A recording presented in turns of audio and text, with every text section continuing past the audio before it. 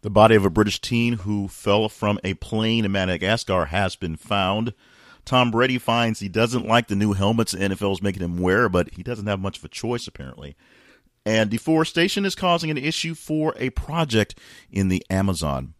That being the actual rainforest, not the multi-trillion-dollar company that basically rules our lives.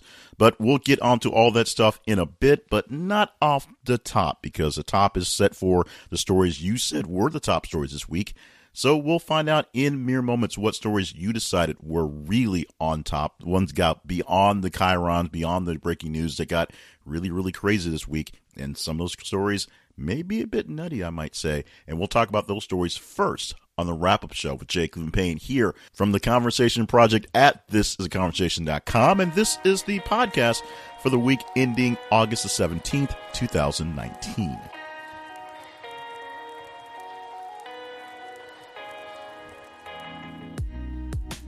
And welcome to the show. I am Jay Cleveland Payne. This is the wrap-up show brought to you by thisisaconversation.com. Now, that website and the Conversation Project itself is a way for us as global citizens, yes, this is something that goes globally, people from all over the world tune into this podcast, to talk about the news that we believe is the most conversational, the most important, if you will, the things that are worth talking about, despite the fact what the program directors and what even the it leads kind of culture pops on the chyrons. What's on cable news all day as breaking news, it lasts for days, and it gets past all the boring stuff and the blustery stuff, and honestly, here in the States, a lot of the overly done Trump stuff, and talks about stories that you may have missed. And that's how you get a chance to see what they are, and you tell me and us which stories are worth it.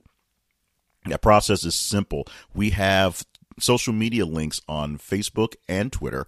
So you follow us on Facebook, look for This Is a Conversation, look for the blue conversation bar. And of course, on Twitter, th_conversation.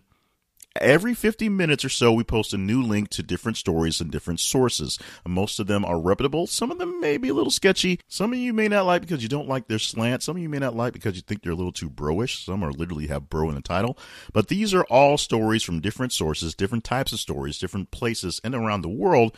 And as they come through your feed, as you check your social media, you just interact with the stories. The more interaction the story gets, the higher score it gets. So like it, love it, hate it, share it, do whatever you need to do to interact with a headline and even read it, if you will. Reading stories is also great.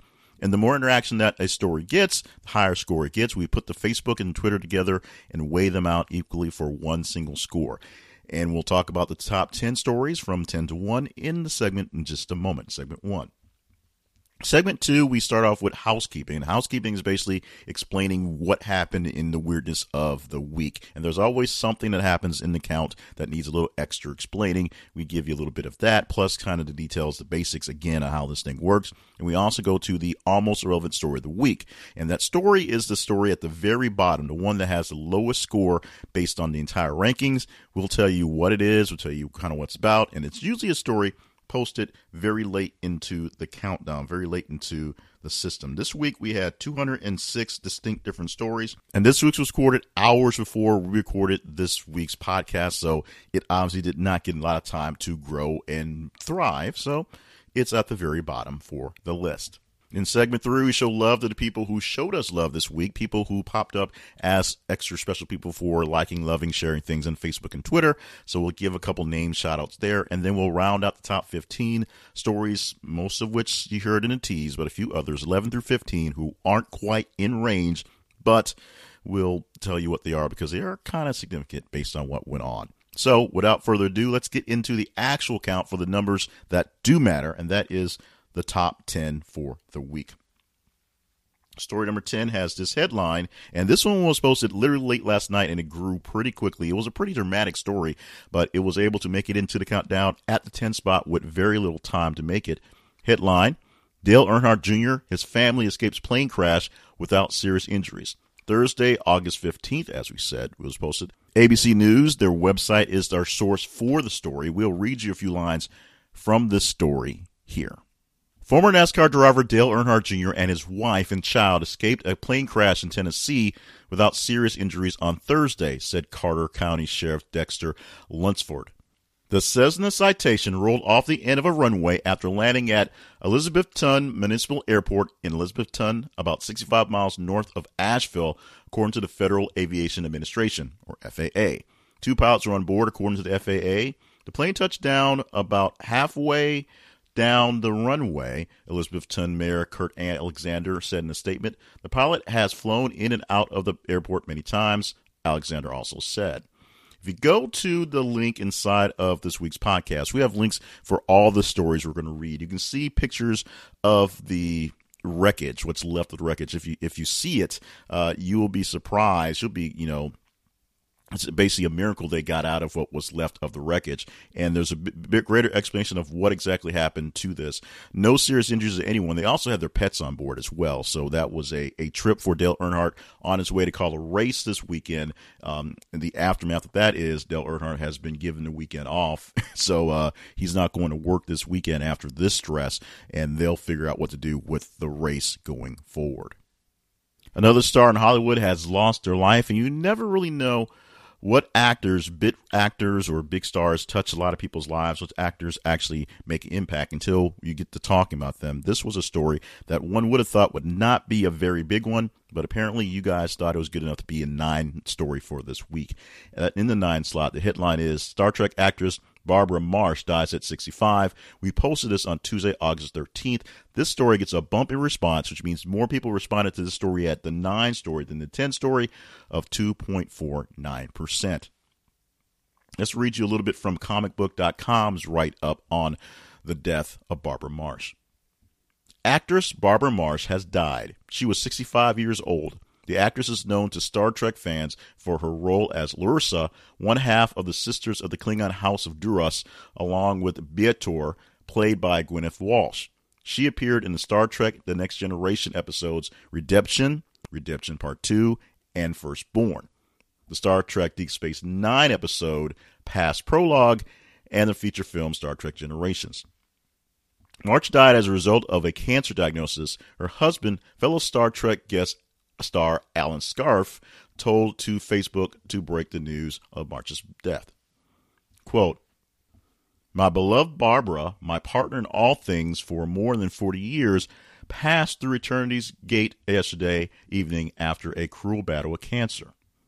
She was wise and compassionate and beautiful, and her brilliance, kindness, and perspicacity touched many. Her stage performances as the Duchess of Malif at the Guthrie Theatre in Minneapolis, Isabella in Measure for Measure at Canada's Stratford Festival Desmara, Titania, Lady Macbeth, Ruth in The Homecoming, and Rowena in The Gaydon Chronicles were without equal, and a vast audience will continue to marvel at a portrayal of Lursa on the House of Duras on Star Trek." It goes deeper and deeper into her accomplishments and basically the love they shared and more details on what's going on. She was born in Toronto. She studied at the University of Windsor. She, of course, is a classical actor, as you heard, and so those things by her husband. And it goes deeper into her pedigree, into her biography. We'll go in there. For more information about this, as we said, check out the website for thisistheconversation.com. Click on the link for this week's podcast, and you'll see all the links to all the stories we'll talk about. And you can get more into what is essentially the obituary as per comicbook.com for this story. This week is actually full of a lot of stories on people dying and the aftermath of dying, if you will. So just be prepared for a lot of that, especially when we get to the number 1 story. This one's going to be a whopper, so bear with me when we get to that one. But the next one is a story of another famous person. You've never realized how many people that are reached, the famous people reached until they pass sometimes. And this is one that isn't well known here in the States, but this shows the international nature of the Conversations podcast. Headline: DJ Arafat, top Ivory Coast singer, dies in road accident. Monday, August the 12th, the day we posted that one. This gets a bumper response from the number 9 story of 5.34%. Our source for the story is the BBC, so let's read a little bit of the news as posted on their website. Ivory Coast DJ Arafat, a well-known singer in the French-speaking Africa, has died following a traffic accident, state broadcast RTI is reporting. He was admitted to hospital in the main city Abidjan with a fractured skull after his motorcycle collided with a car on Sunday, June Afrique says. The 33-year-old died early on Monday. He has been referenced as the king of Cuba del Calle dance music, and one of the biggest hit songs, Despobado, has over 5 million views on YouTube. The singer was also known for his love of motorcycles and featured them in the most recent hit, Moto Moto, that was released in May, which has more than 4 million YouTube views. Ivory Coast Culture Minister Maurice Kaluku Baldanman has expressed his condolences in a statement and said a tribute would be organized to honor the musician. Go deeper into the story, read more about the people who reached out to him and folks going on for their love, for the support for this lost member of their community, this lost member and this lost talent. As we said, I don't know DJ Arafat because he's big in the Ivory Coast. There's so many people here in the States I just don't listen to. But this shows just how the timing of the stories we put out are important. We put out stories from various places, various sources, because it is a big international draw, and this is one that is probably drawn mostly from international audiences seeing this one, and of course the just general popularity of the singer where he's from. This next story is not a death, but a end to a relationship ending so soon. I'm not sure how tragic though. Miley Cyrus and Liam Hemsworth split after less than a year of marriage. People.com is the source for this story. Saturday, August the 10th is the date this was posted, so this one lasted quite a bit. And this story gets a bumper response from the number 8 story of 13.82%. So let's get you some lines from the story in the number 7 story, where this crazy couple apparently couldn't make it happen. So we'll see if there's hope for any of the rest of us. Miley Cyrus and Liam Hemsworth have called it quits less than a year after tying the knot. Liam and Miley have agreed to separate at this time. That's a quote from the rep from Cyrus tells People in the statement. More from the statement. Ever evolving, changing as partners and individuals, they have decided that this is what's best while they both focus on themselves and their careers. They still remain dedicated parents to all of their animals they share while lovingly taking the time apart. Please respect their process and privacy. Rumors of the split between Cyrus, 26, and Hemsworth, 29, began on Saturday after the mother's-daughter singer posted a photo of herself on Instagram in which she was not wearing a wedding ring. "Mute me if you don't want spammed," she captioned in the post, which featured Cyrus sitting in a chair while wearing a black bustier top with a matching pair of black pants, because you describe these things. Although Cyrus is not wearing her wedding ring in the image, she is wearing multiple bracelets and necklaces. In response to the image, her older sister, Brandy Cyrus, commented, "Boom." All right, so just go to the link inside of the website and see if this is something you're into. Apparently enough people made this a top story, number 7 story for the week. So that was there. But you can see the image. You can read more of the story. You can get deeper into the relationship from Miley Cyrus, the daughter of Billy Ray, and Liam, the brother of Chris, and see if you're into it. Number 1, see if you actually care. This is something that's a little bit off the weird side, a little bit off the off side for me because I don't particularly care. But it's one of those things that it's all about you. This podcast and the whole conversation thing is about the stories you care about. These are the stories that you say are worth having conversations on. And if it is about Miss Cyrus and Mr. Hemsworth, then that's what we're talking about. The number 7 spot, this week at least, belongs to them. So moving on to the story in the number 6 spot this week. And that headline reads like this. Nora Corin, body of missing teenager found in Malaysia. Wednesday, August the 14th, the day we posted this one, we get a bumper response of 8.5% from the 7 story on Miley and Liam. Reading a few lines from the source in this story, the source happens to be CNN.com. The body of a teenager, Nora Corin, who went missing in Malaysia, has been found. Local police and a charity assisting the family confirmed Tuesday. Corin's family identified the 15-year-old who disappeared on August 4th after police earlier reported that a body had been found in the forest around the resort where they had been on holiday. Quote, the family has been brought in to identify the body found today, and they have confirmed that the body is indeed Nora Ann. Mohammed Mat Yusuf, the state police chief, said, according to Reuters. The Lucy Blackman Trust, LBC, which has been providing assistance to the Courtnans, said in a statement that it could, quote, confirm with great sadness that the body found today is that of missing teenager Nora Quarren. Local police have confirmed no vacation, LBT also added. Search teams have been scouring the rainforest surrounding the Dusan Resort since Quarren, who has a learning disability, was found to be missing from her bedroom 9 days ago. Quarren, whose mother is from Belfast and whose father is French, was traveling on an Irish passport during the trip. LBT asked for the family to be given privacy at this time. And we're going to just have you direct yourself to the links inside of the podcast to see more details on the story and get deeper into it. There is just a slight bit more write-up to what was going on and the situation going on, but we do know that the body of the daughter has been found. The family is dealing with that. We're going to say there's a lot of thoughts and prayers going out this week because we're talking about a lot of people and a lot of lives that were lost this week or within just the concept of the podcast this week. So we're going to refrain from that. I'm also, as I've said before, kind of sick of the thoughts and prayers line itself, even though it matters, it's important. But we're going to give thoughts and prayers here and probably plenty more throughout the actual podcast. Despite the seriousness of this incident, and it's extremely serious, the only way to really describe what went down in this is complete chaos and just insanity. Headline for the number 5 story: at least 5 Philadelphia police officers shot in Philadelphia's Nicetown Tioga section, officials say. Philadelphia's local CBS station, or philadelphia.cbslocal.com, is where we got the story from. And this, of course, went live nationwide as people watched this unfold. Wednesday, August 14th, as it happened, when it happened. Bumper response from the number 6 story is 10.45%. I'll read you a little bit from the story from the website, Philly's local CBS affiliate number, Channel 3. And we'll then jump quickly to the update and kind of move on from there.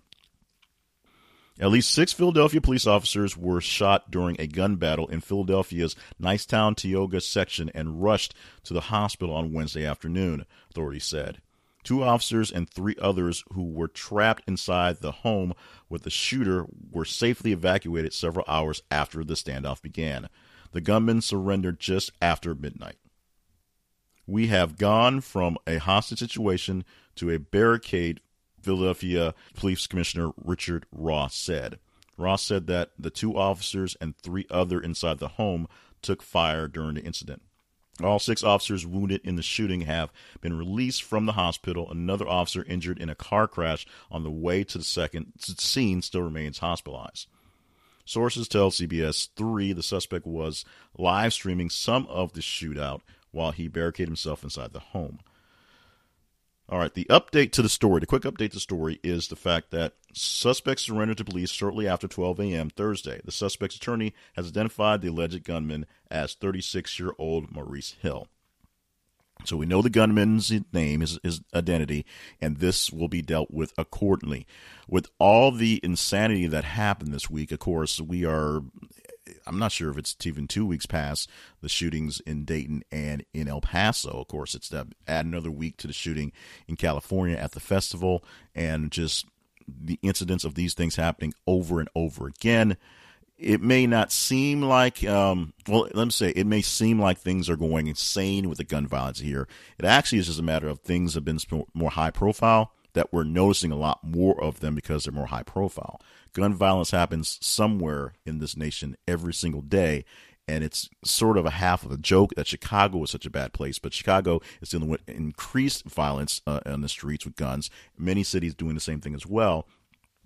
I'm just a reporter doing a podcast, so I don't have any answers, obviously, but this is something that we'll be dealing with for quite a long time, and hopefully we'll be able to come to some sort of way to de-escalate a lot of this so that we're not talking about it as frequently, or the numbers we talk about aren't as large as they go by. Thoughts and prayers going out to all involved here, all the police officers dealing with this, all the people nearby, and yes, thoughts and prayers goes to the families of the people who are initiating these things, because they're not always at fault. Those words may sound kind of controversial, but it is what it is. So now we get to something that we'll explain a little bit later in the housekeeping segment, where weird things happen in the count, and so to make things look a little more even, we do a little bit of manipulating of the situation. And this one is just a slight manipulation, because the story we have at the 4 spot this week was the stories that in the original shifting were the 4 and 5 stories. So I'll read you the headlines from the stories and the dates they were posted. They're so related that basically 2 words change into stories, and then we're going to give you them as a super story. They count as the number 4 story together. We added their score and moved them up to a higher slot, and like I said, not much higher of a slot. They would have been 4 and 5 anyway. They just turned out to be 4 by itself and by a very, very large amount as opposed to a smaller amount. The headlines are, starting off with Monday, August the 12th, Hong Kong airport shut down after protests swarmed inside. And on Tuesday the 13th, Hong Kong airport cancels flight for second day amid protests.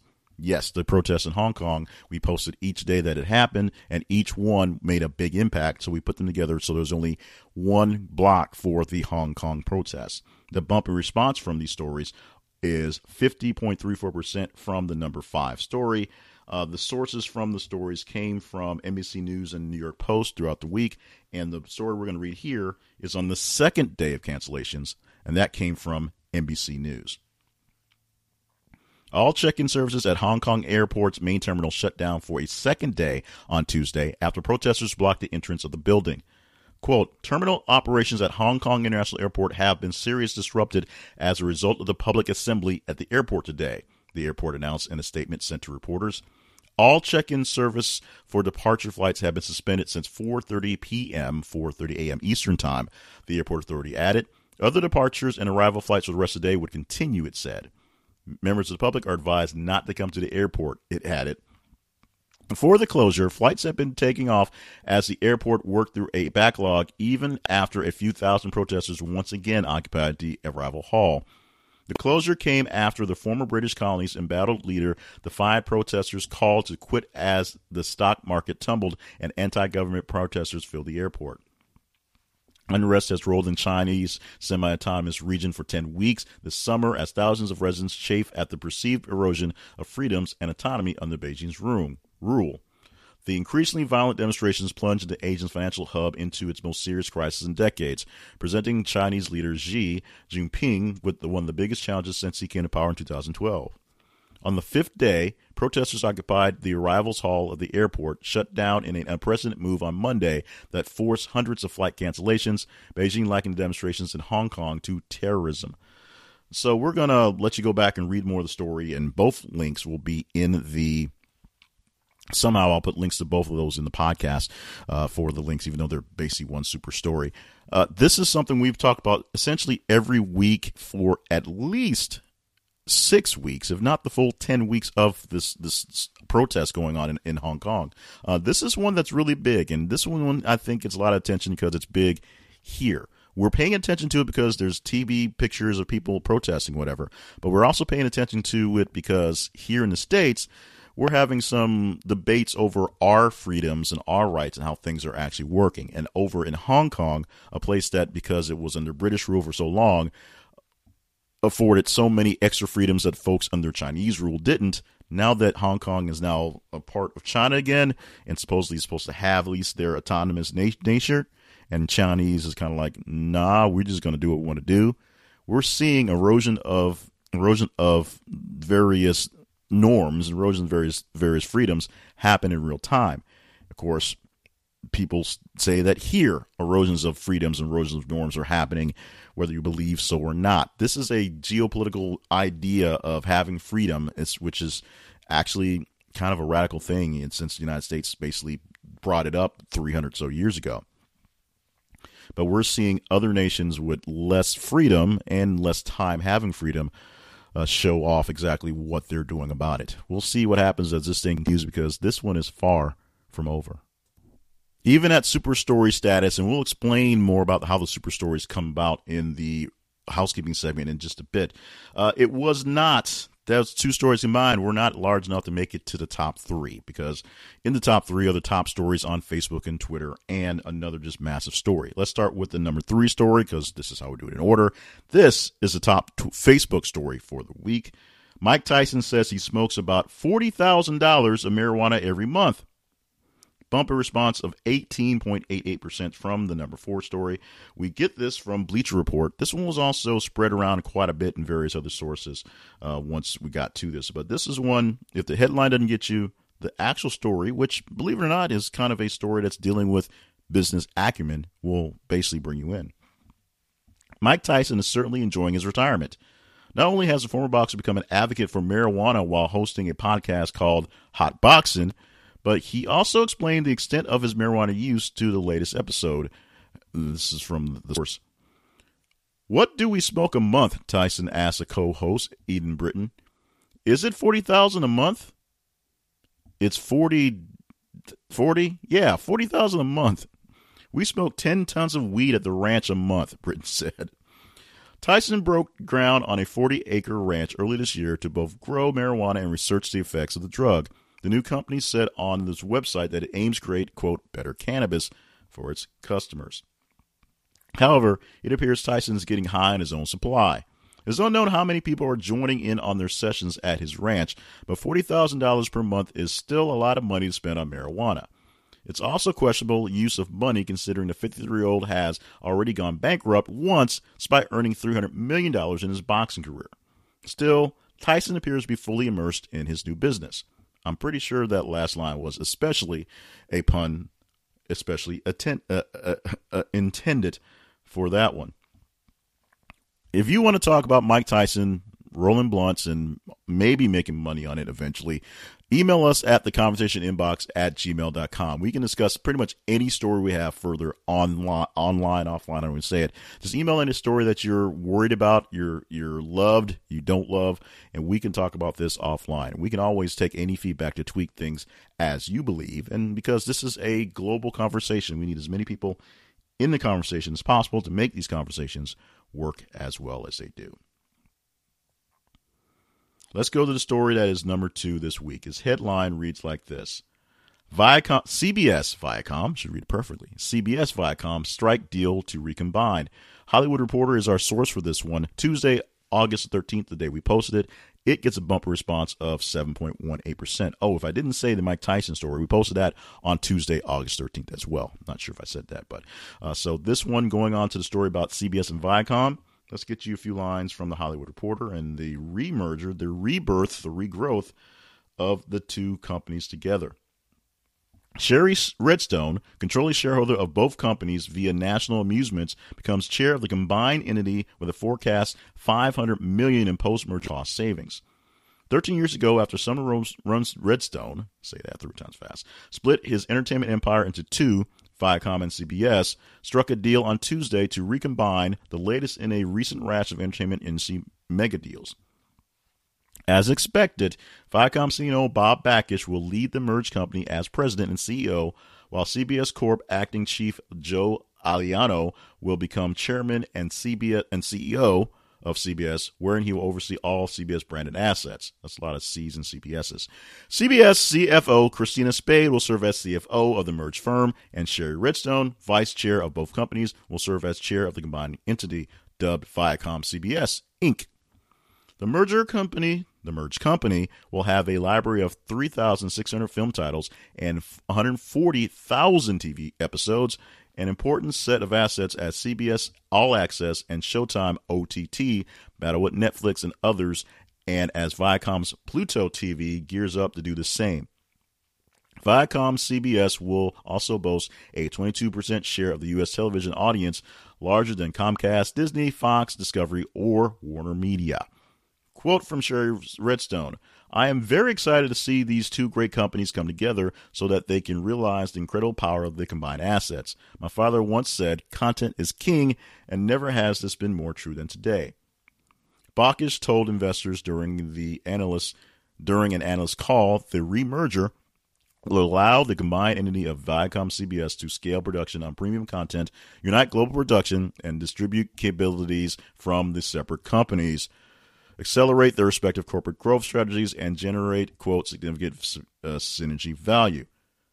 The transaction is expected to close somewhere at the end of this year, pending all the stuff that needs to go through. We'll see how that happens. But you can check out more of the details. So this thing goes really deep into the weeds and how these things work at the website, thisisaconversation.com. Click the link for the podcast for this weekend. This is the weekend ending August the 17th, 2019. All the links to all the stories are there.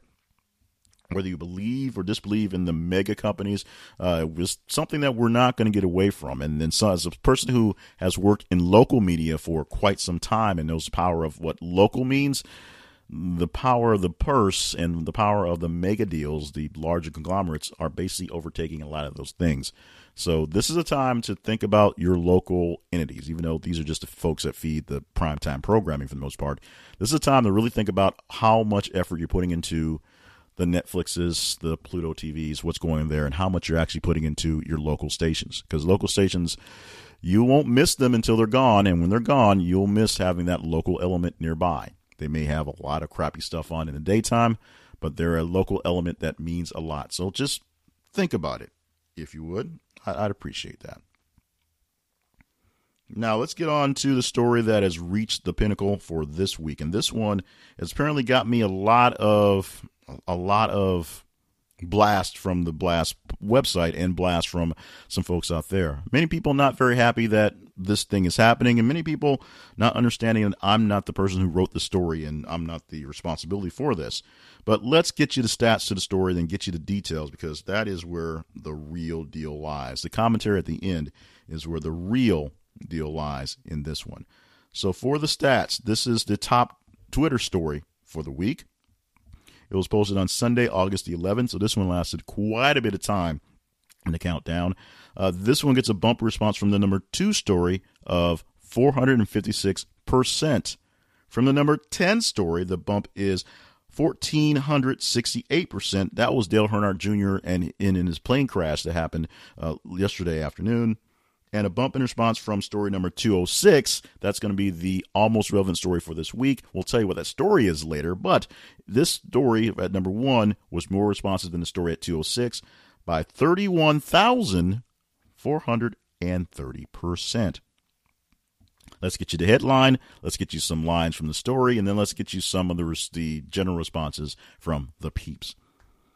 Dog the Bounty Hunter not dating a mysterious woman following Beth Chapman's death. As I said, that came from the Blast, which is more Blast blog, just rag than anything else, but a lot of people are keeping up with it. Let's get you some lines from their write-up, and then I'll tell you the gist of what people were talking about. Dog the Bounty Hunter is not dating the woman who he was spotted with on what looked like a romantic date. In fact, we've learned it was a complete opposite. The reality star who lost his wife, Beth Chapman, in June was photographed on Saturday with a brunette bombshell outside of an Italian restaurant in Los Angeles. It appeared like an intimate evening for two, but the Blast has learned it was a work event and she's actually linked to his crew. In the picture, Dog is seen laughing alongside a, quote, Dog's Most Wanted, unquote, crew member who we're told does hair. The show's cast and crew are currently in Los Angeles promoting the show, which is set to air in September. We've learned the dinner was far from a date, as there were 8 other members from the reality show there as well. The Blast has also learned the woman is a longtime friend of Dog and Beth's, and she has been around for years. There's the story. That's the entire write-up from the Blast right there. All said, all done, all complete. As I said, this story had a bumper response from the number 2 story, going from there of over 300. Let me look back to the page exactly. Bumper response from the number 2 story was of 400%, 456% from the number 2 story. And we had some significant bumps going on the way. And this is not one that's gone completely off the rails. We've had something that went completely bonkers, but this is one that a lot of people jumped onto. And a lot of people were defending Dog, defending Beth, defending their relationship, and a lot of them were kind of, pointing fingers at the media itself and some directly at me. In fact, it seemed like I lost a big chunk of followers when the story popped up. Not sure exactly how it correlated, but if you want to join back on the follower bandwagon, follow me on Facebook and Twitter to help us out. But a lot of people were highly upset because they believed that Dog and Beth had a great relationship, which by all accounts they did. Of course, Dog is mourning the loss of his wife to cancer from just months ago, and he's doing what people do when they are grieving, essentially just getting back to work, getting back to getting things done. And just so happened that some random person took a random thing and tried to turn it into something. And this is a case where it is the paparazzi, the people out there looking for a shot, looking to make money, looking to make a name for themselves, turning something into something and it's not. This lady, as far as we know, is just she's a member of the crew. There was a dinner with all the crew there, and it's a pretty innocent thing. Until something tells us otherwise, which I doubt it's going to, everybody back off this thing and leave this woman alone. Leave Dog alone. Let him continue to mourn in the way that he's doing. And that's essentially getting back to work with his crew. And we're going to get back to work with my crew, which is basically me and a couple of other guys. But we'll get back to work in just a moment as we give you the housekeeping. We're going to basically explain the super story concept and go through some lines of how the numbers are tallied again. And then we're going to give you story 206, which is the almost irrelevant story of the week, and tell you how that got to be there itself as well. Quick reminder to be a part of the countdown, the stories that we heard in the top 10 and the entire countdown, if you will. It's very simple. You just follow us on Facebook, look for This Is the Conversation, and set us as default into your feed so you see our stories. We post very often, so Facebook may want to call us spam, but you want us to be default because we post very often, just like a real news source. Air quotes there. And Twitter, it's th_conversation. Every 50 minutes or so, we post a link from someplace out there, something to talk about. Some of them are the top 10 or the breaking news headlines that do get stuck in the chyrons, and some of them are fringy things. And as we find, if we put them out there to you, more of the things that aren't being put on the mainstream are being talked about and worth talking about as well. So we thank you so much for that. And thank you so much for sticking this long. Like I said, right back with a little bit more. We'll talk about what a super story is and how it got to be that way when we come back on the wrap-up show with Jay Cleveland Payne from thisistheconversation.com. This is brought to you for the week ending August the 17th, 2019.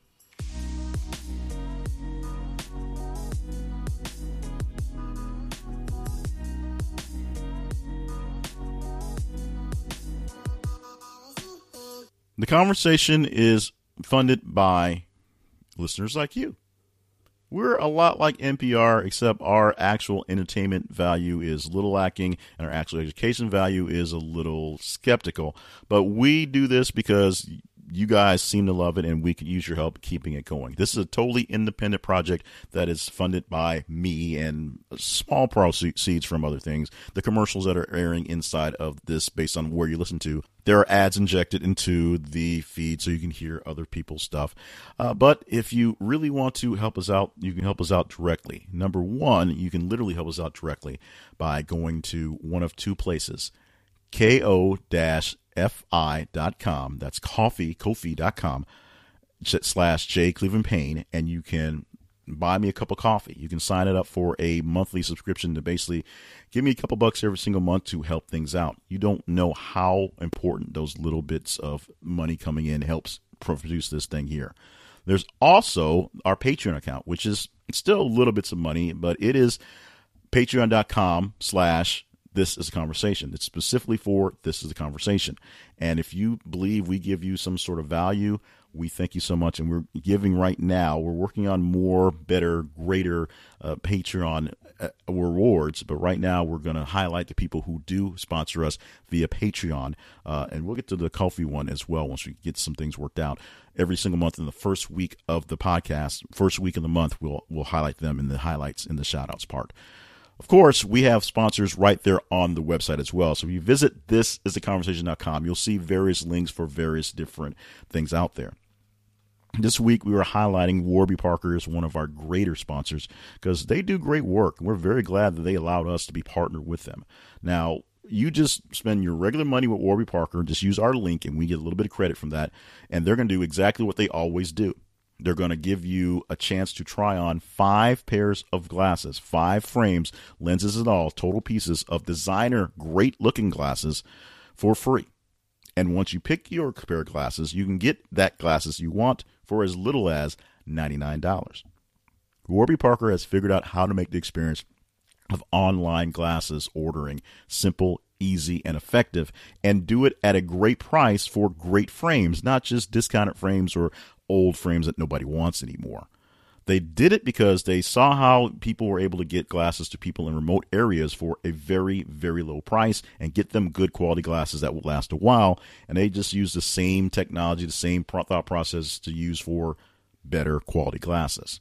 So you can get designer frames and you can try on 5 pairs and see which ones you like for free.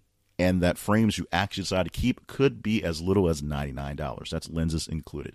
Check them out by going to our link so we get a little bit of help. That is thisistheconversation.com/Warby Parker. Thisistheconversation.com/Warby Parker. You can spot by any of our sponsors. We have a lot of great sponsors who help us keep this thing going. But this week we're spotlighting a great one for the glasses experience that you didn't think you'd ever have. They'll give it to you online, no hassle, and just perfect. They are Warby Parker.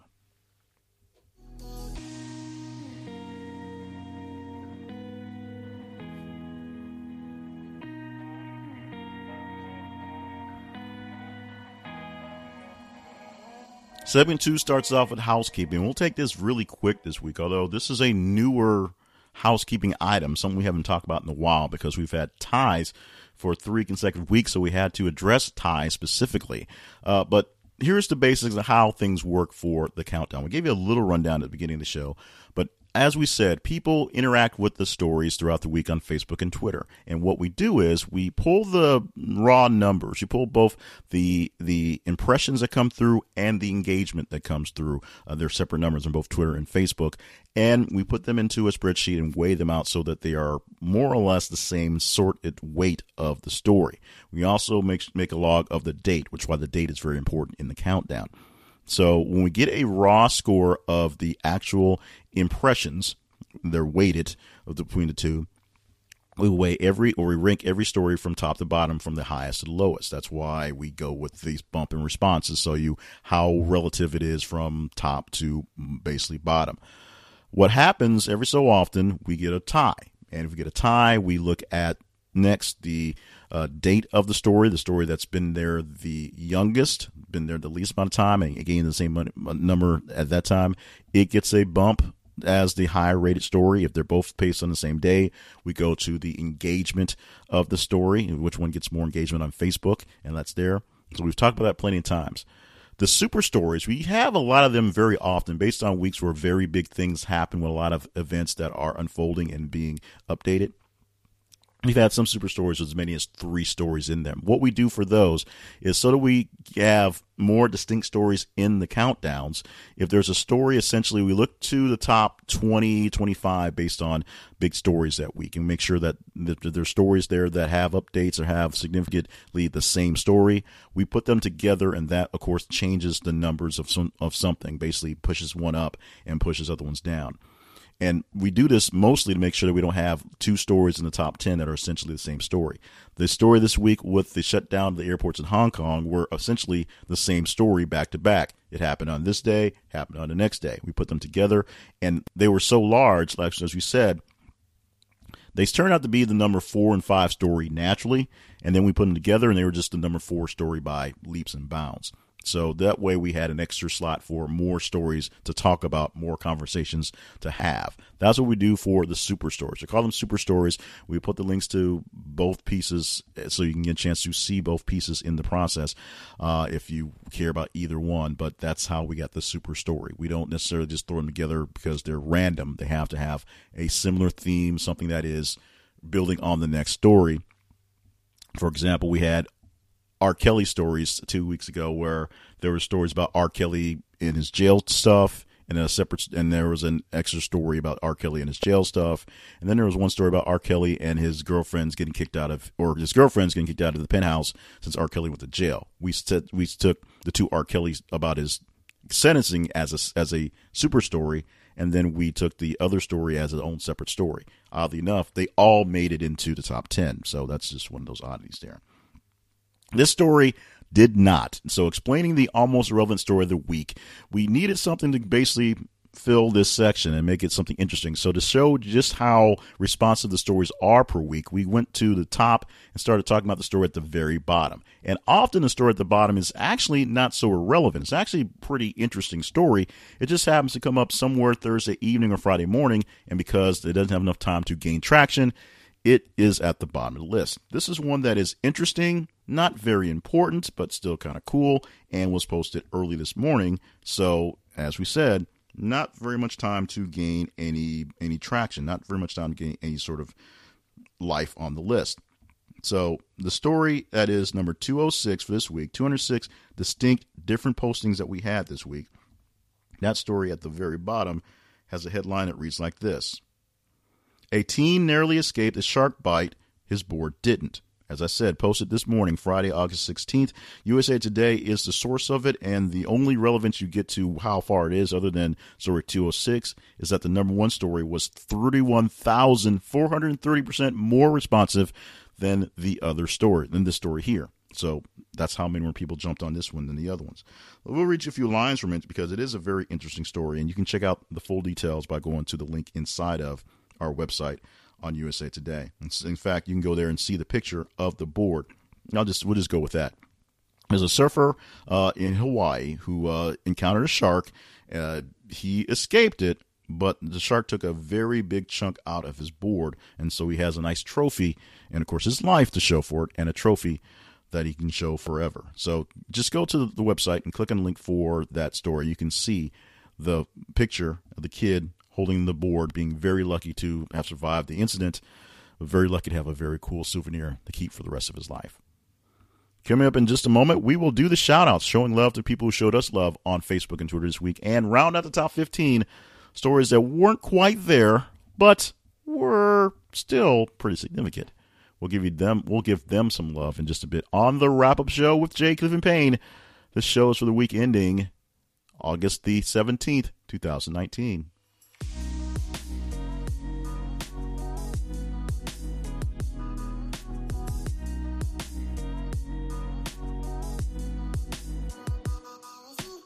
If you are a YouTube creator, you're probably very familiar with the work of Roberto Blake. Roberto Blake has brought himself up from, and his story is amazing, but doing just freelance work in graphic design to being one of the premier people out there teaching folks how to make content, create content, video, graphics of all sorts, and just keep it real in most part. Also, he's a big coach and a big fan of the introvert, the guy on the underdog, keeping folks going on.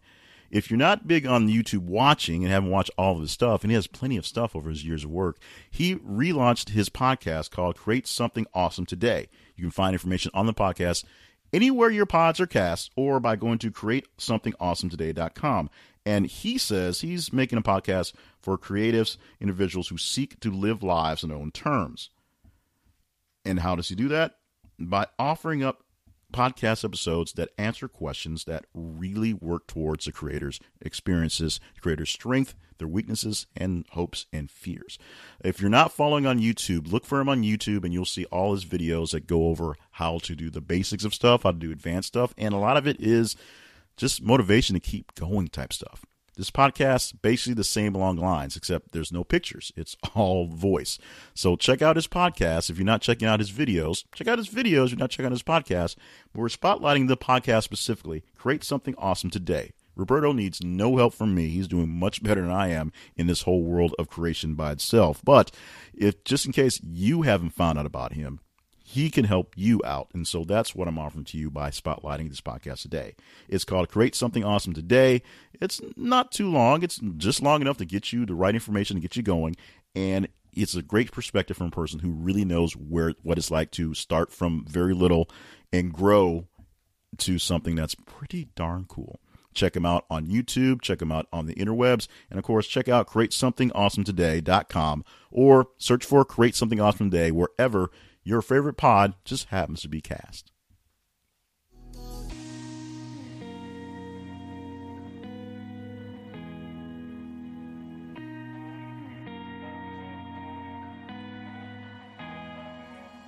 It has come time for the shout-outs here on The Conversation, and usual suspects are all over the place. Starting off with the Facebook shout-outs. Ruth Ann Miller is in the house. Also, Lisa Gibson. Thank you so much, Lisa, for popping in this week. Also, shout-outs love on Facebook to Kat Thrope, my good Phil Carnes. Again, this week, he's one of my biggest supporters. Last week, I got a chance to be on his show, the In the Black Podcast. So if you're just now finding us from In the Black Podcast, thank you so much for joining me here. Hopefully you're enjoying what you're finding. If you need some more information or don't like something, reach for me at theconversationinbox@gmail.com. Let me know what I can do, and we can go back and forth. And if you're a podcaster, we can collaborate. That's the cooler part of that all. Going on to the Twitter, folks, we have love popping in from a Paranoid Fan, at Paranoid Fan, Annabelle Lee, FM, Kim Wilford, also love coming in from Maureen J. Garcia, Tito, hey Tito, and R. Whitham. Thank you so much for you guys for coming in on Twitter, showing us some love that end as well. So now we're at the point where we round out the top 15. What this is all about is we gave a few stories in the tease, stories that didn't quite make the big countdown, the top 10 countdown for the week. Another sheer story of just complete tragedy in the 11th spot this week, posted on Friday, August the 9th. Body of British teenager Alana Cutland, who fell from a plane in Madagascar, has been found. CNN.com is the source for the story. Some lines from that story. The body of a British teenager who died after mysteriously falling from a plane over Madagascar has been found, authorities in the country have confirmed, as police investigate whether she intentionally threw herself from the aircraft. 19-year-old Cambridge University student Anna Cutland fell from the small plane in the remote Ajava region on July 25th. Police Colonel Dai Lekpa Ravogoski told CNN on Wednesday that her body was found by local people and members of the security services on Tuesday. She said an investigation is underway into why Cutland fell from the plane and the circumstances behind it, amid suggestions that those on board with her tried to stop her from falling. The student did not say a word during the flight, Jervis Damsey, the chief of the Bureau of Investigation into Aviation Accidents, told CNN. Damsey said he had spoken to both the pilot and the only other passenger on the flight, a British woman. About 5 minutes into the flight, Damsey said Cutland unbuckled her seatbelt and opened the door. The other passenger caught hold of Cutland's leg and held onto her for around 2 minutes, he added. The pilot only noticed something was wrong when he saw the door open. He tried to close it while piloting the plane, but Cutland's body blocked it. He then tried to hold on to her, Damsey said, as the plane moved dangerously, but the pilot and passenger couldn't hold on any longer and she fell. Cutland did not scream as she fell, Damsey said. The student's body will be moved to a state hospital on Thursday, Colonel Deli Lapok Ralavavoria told CNN. Britain's Foreign and Commonwealth Office confirmed in a statement Wednesday that Cutland was a British citizen. We are in contact with the Madagascar government, police, and aviation authorities following reports of the death of a British woman. Our staff are offering support to her family, their statement said. That is the full article there. You can read more into it from the links that are there, or just search for this story. A very sad story that obviously we don't have an answer to now, and because of circumstances, we just may never know the actual motivations behind this. The overwrought thoughts and prayers goes off to the family of the young lady and all involved in this one, as this has to be a very traumatic event that takes a lot to work through. The story at the number 12 spot this week: teen goes viral for tweeting from LG smart fridge after mom confiscates all electronic. Sparks hashtag Free Dorothy campaign on Twitter. That's a whole lot to get into. Thursday, August the 15th was the day we posted that one. And yes, this is a whole lot to get into. Our source is CBS News, but as you can tell, the world was watching as this happened. Here we go.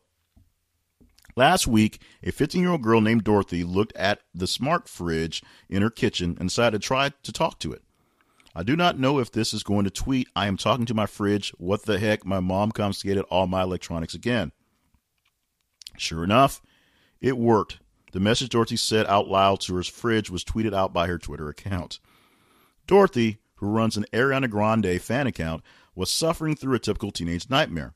Her mom took her phone, but the resourceful team did not let that stop her from communicating with her followers. First, she started using Twitter on her Nintendo DS, a handheld video game device. It appears, however, she was caught in the act. I seen that Dorothy had been using Twitter on her Nintendo. This account will be shut down now, her mom tweeted from the device. The sneak attack from mom didn't stop Dorothy. She figured out a way to send messages from another video game device, her Wii.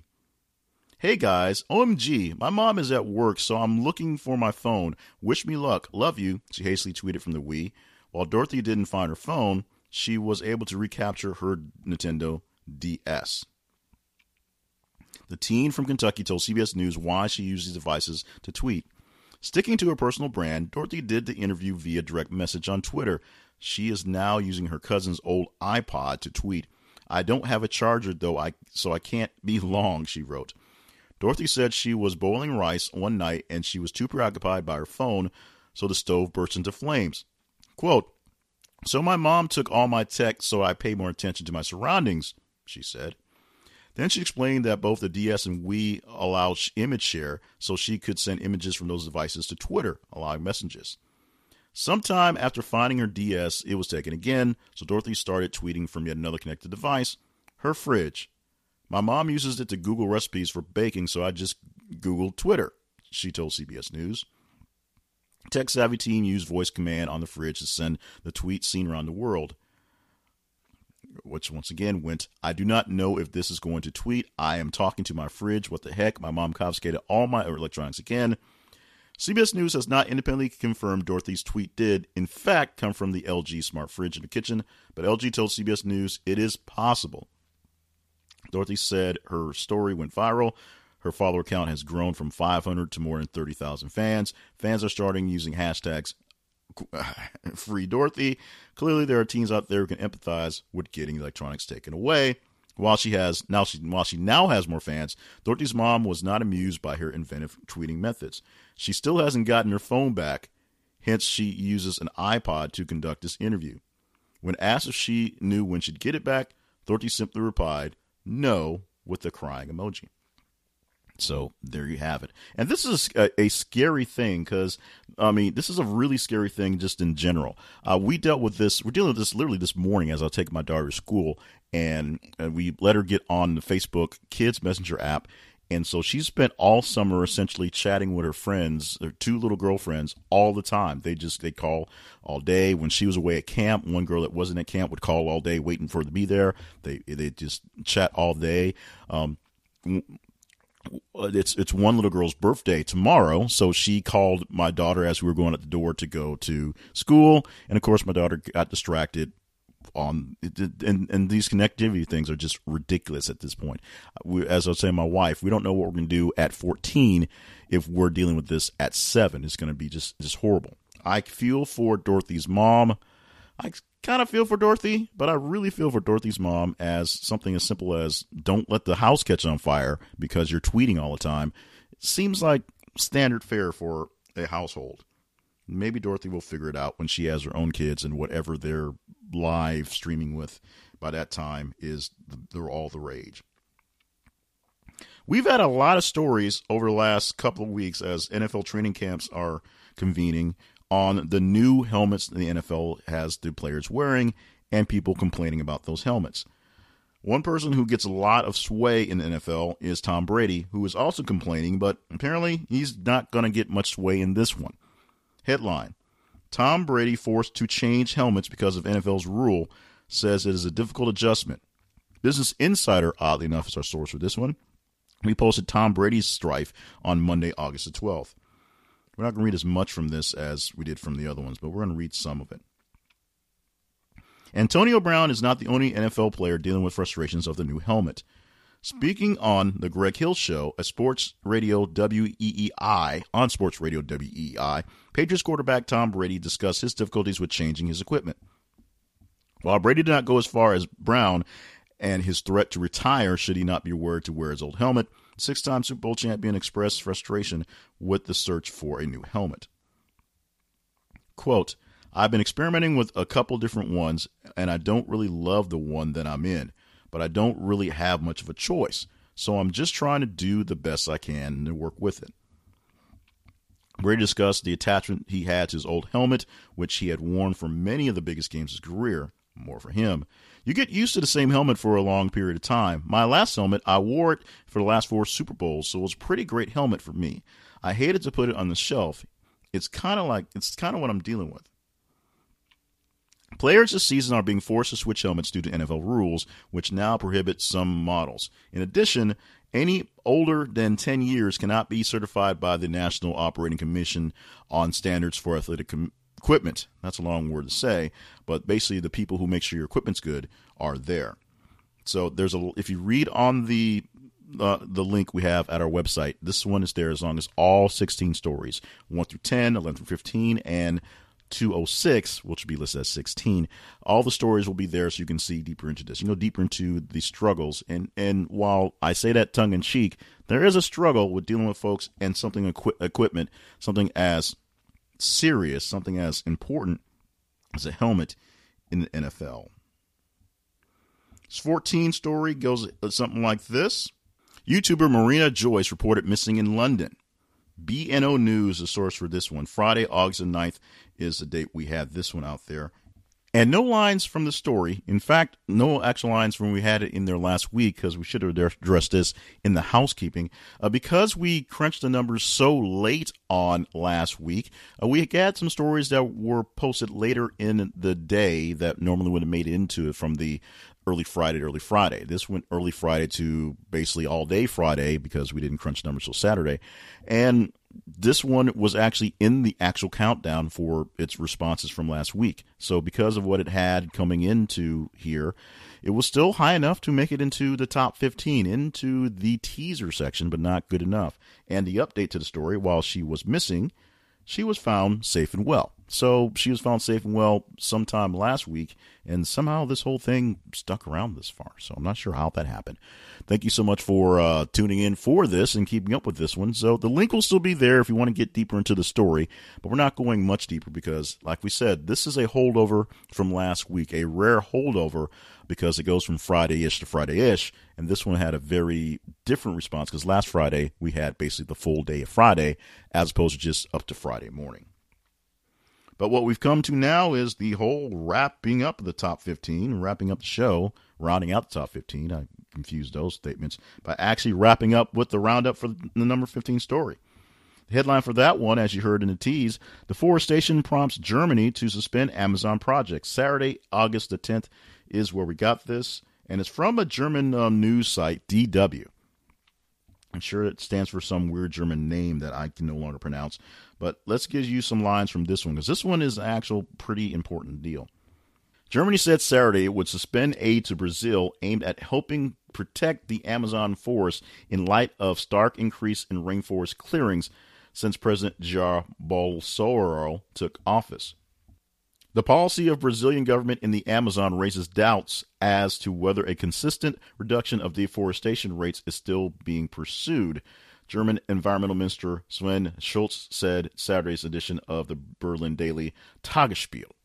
Initially, the amount that will be stopped is around 33 million euros, which is about $39.5 million, the newspaper reported. Brazil is home to more than 60,000 of the Amazon forest, which is being cleared at an increasing rate to create more cropland. Concern over the forest has grown even more since Bolsonaro took office in January. The Brazilian leader doesn't want to designate any further protected areas, pledging instead to allow more clearances to make more economic use of the Amazon region. The former military officer also scorns any advice from abroad. You can go really, really deep in this one. So check the link for this one inside of the website so you can see more details of this story. And you can debate the environmental aspects of it with me or just with ourselves. And of course, that's simple. Go to thisisaconversation.com and click the link for this week's podcast. Or just email me at theconversationinbox@gmail.com. You can do that just in general anyway because the show's over. So this is the part where I tell you all of the calls to actions that are way too many to get back to what's going on. So any questions, comments, concerns can go to that said email address, theconversationinbox@gmail.com. Of course, to be a part of the conversation is very simple. You just have to follow us on Facebook. Following us at the website is great, but the Facebook and Twitter is where the action happens. Instagram as well. On Facebook and Instagram, look for This Is the Conversation. That's our handle. You can't vote on Instagram, but you can check things out there as well. On Twitter, it's th_conversation. And every 50 minutes on Facebook and Twitter, we are putting out stories. There is places that you can respond to. Sometimes, like you heard in today's countdown, they are replies and responses and updates on serious stories. But you respond to them in kind, and we'll tell you in kind which stories are the most important every single week here in this countdown. It's that simple. Like, love, hate, share, respond to the stories. The more interaction they get, the higher score they get, and the higher they come up the countdown. If they're good enough, they're top 10 material. If they're not quite there, you'll hear them in the back end like this. And if they really don't make it, it might make it to the Almost Irrelevant Story of the Week.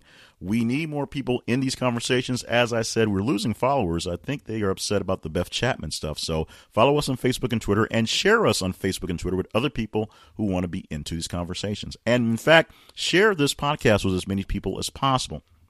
That's one of the easiest way you can make things happen. You just take someone's phone, just grab their phone, and then you open up the podcatcher they have. And they have one that really sucks. You install one for them that's better. And you just tell them to chill out because you're doing something great for them. You highlight and you subscribe to this podcast, and you hit play and hand it back to them. And they will say thank you. Well, they'll say something. Sometimes it's not exactly thank you, but you can translate it into basic thank you for them. So do this for any friends, any enemies, any random strangers you know. Just grab their phones and subscribe for us, and they'll get the benefit of that being a part of your big new tribe. Of course, you can highlight us. You can find me online at jclevelandpayne.net. My main email address is jclevelandpayne@gmail.com. And we also thank so much our sponsor for this week. Our sponsor that we're spotlighting is Warby Parker. They do great things there at Warby Parker. We thank you so much, Roberto Blake, for being you, and check out his podcast on creating awesome things today. And if you want to be a part of helping us do things here on Patreon, it's patreon.com/thisisconversation. On Coffee, it's ko-fi.com/jclevelandpayne. Those links also at the website. So anything I've rambled through right here, you can find at thisistheconversation.com. Of course, you can find the link for this week's podcast and all the links for Inside the Podcast there as well. And next week, you'll find even more stuff, great stuff like that. So be with us next week. We will count down from 10 to 1 the stories that you said, not a program director, not Donald Trump, you said were the most conversational for the week. You will tell us what it is. I'll tell you guys what they are in next week's podcast for the wrap-up show with me, Jay Cleveland Payne, brought to you by The Conversation Project at thisistheconversation.com.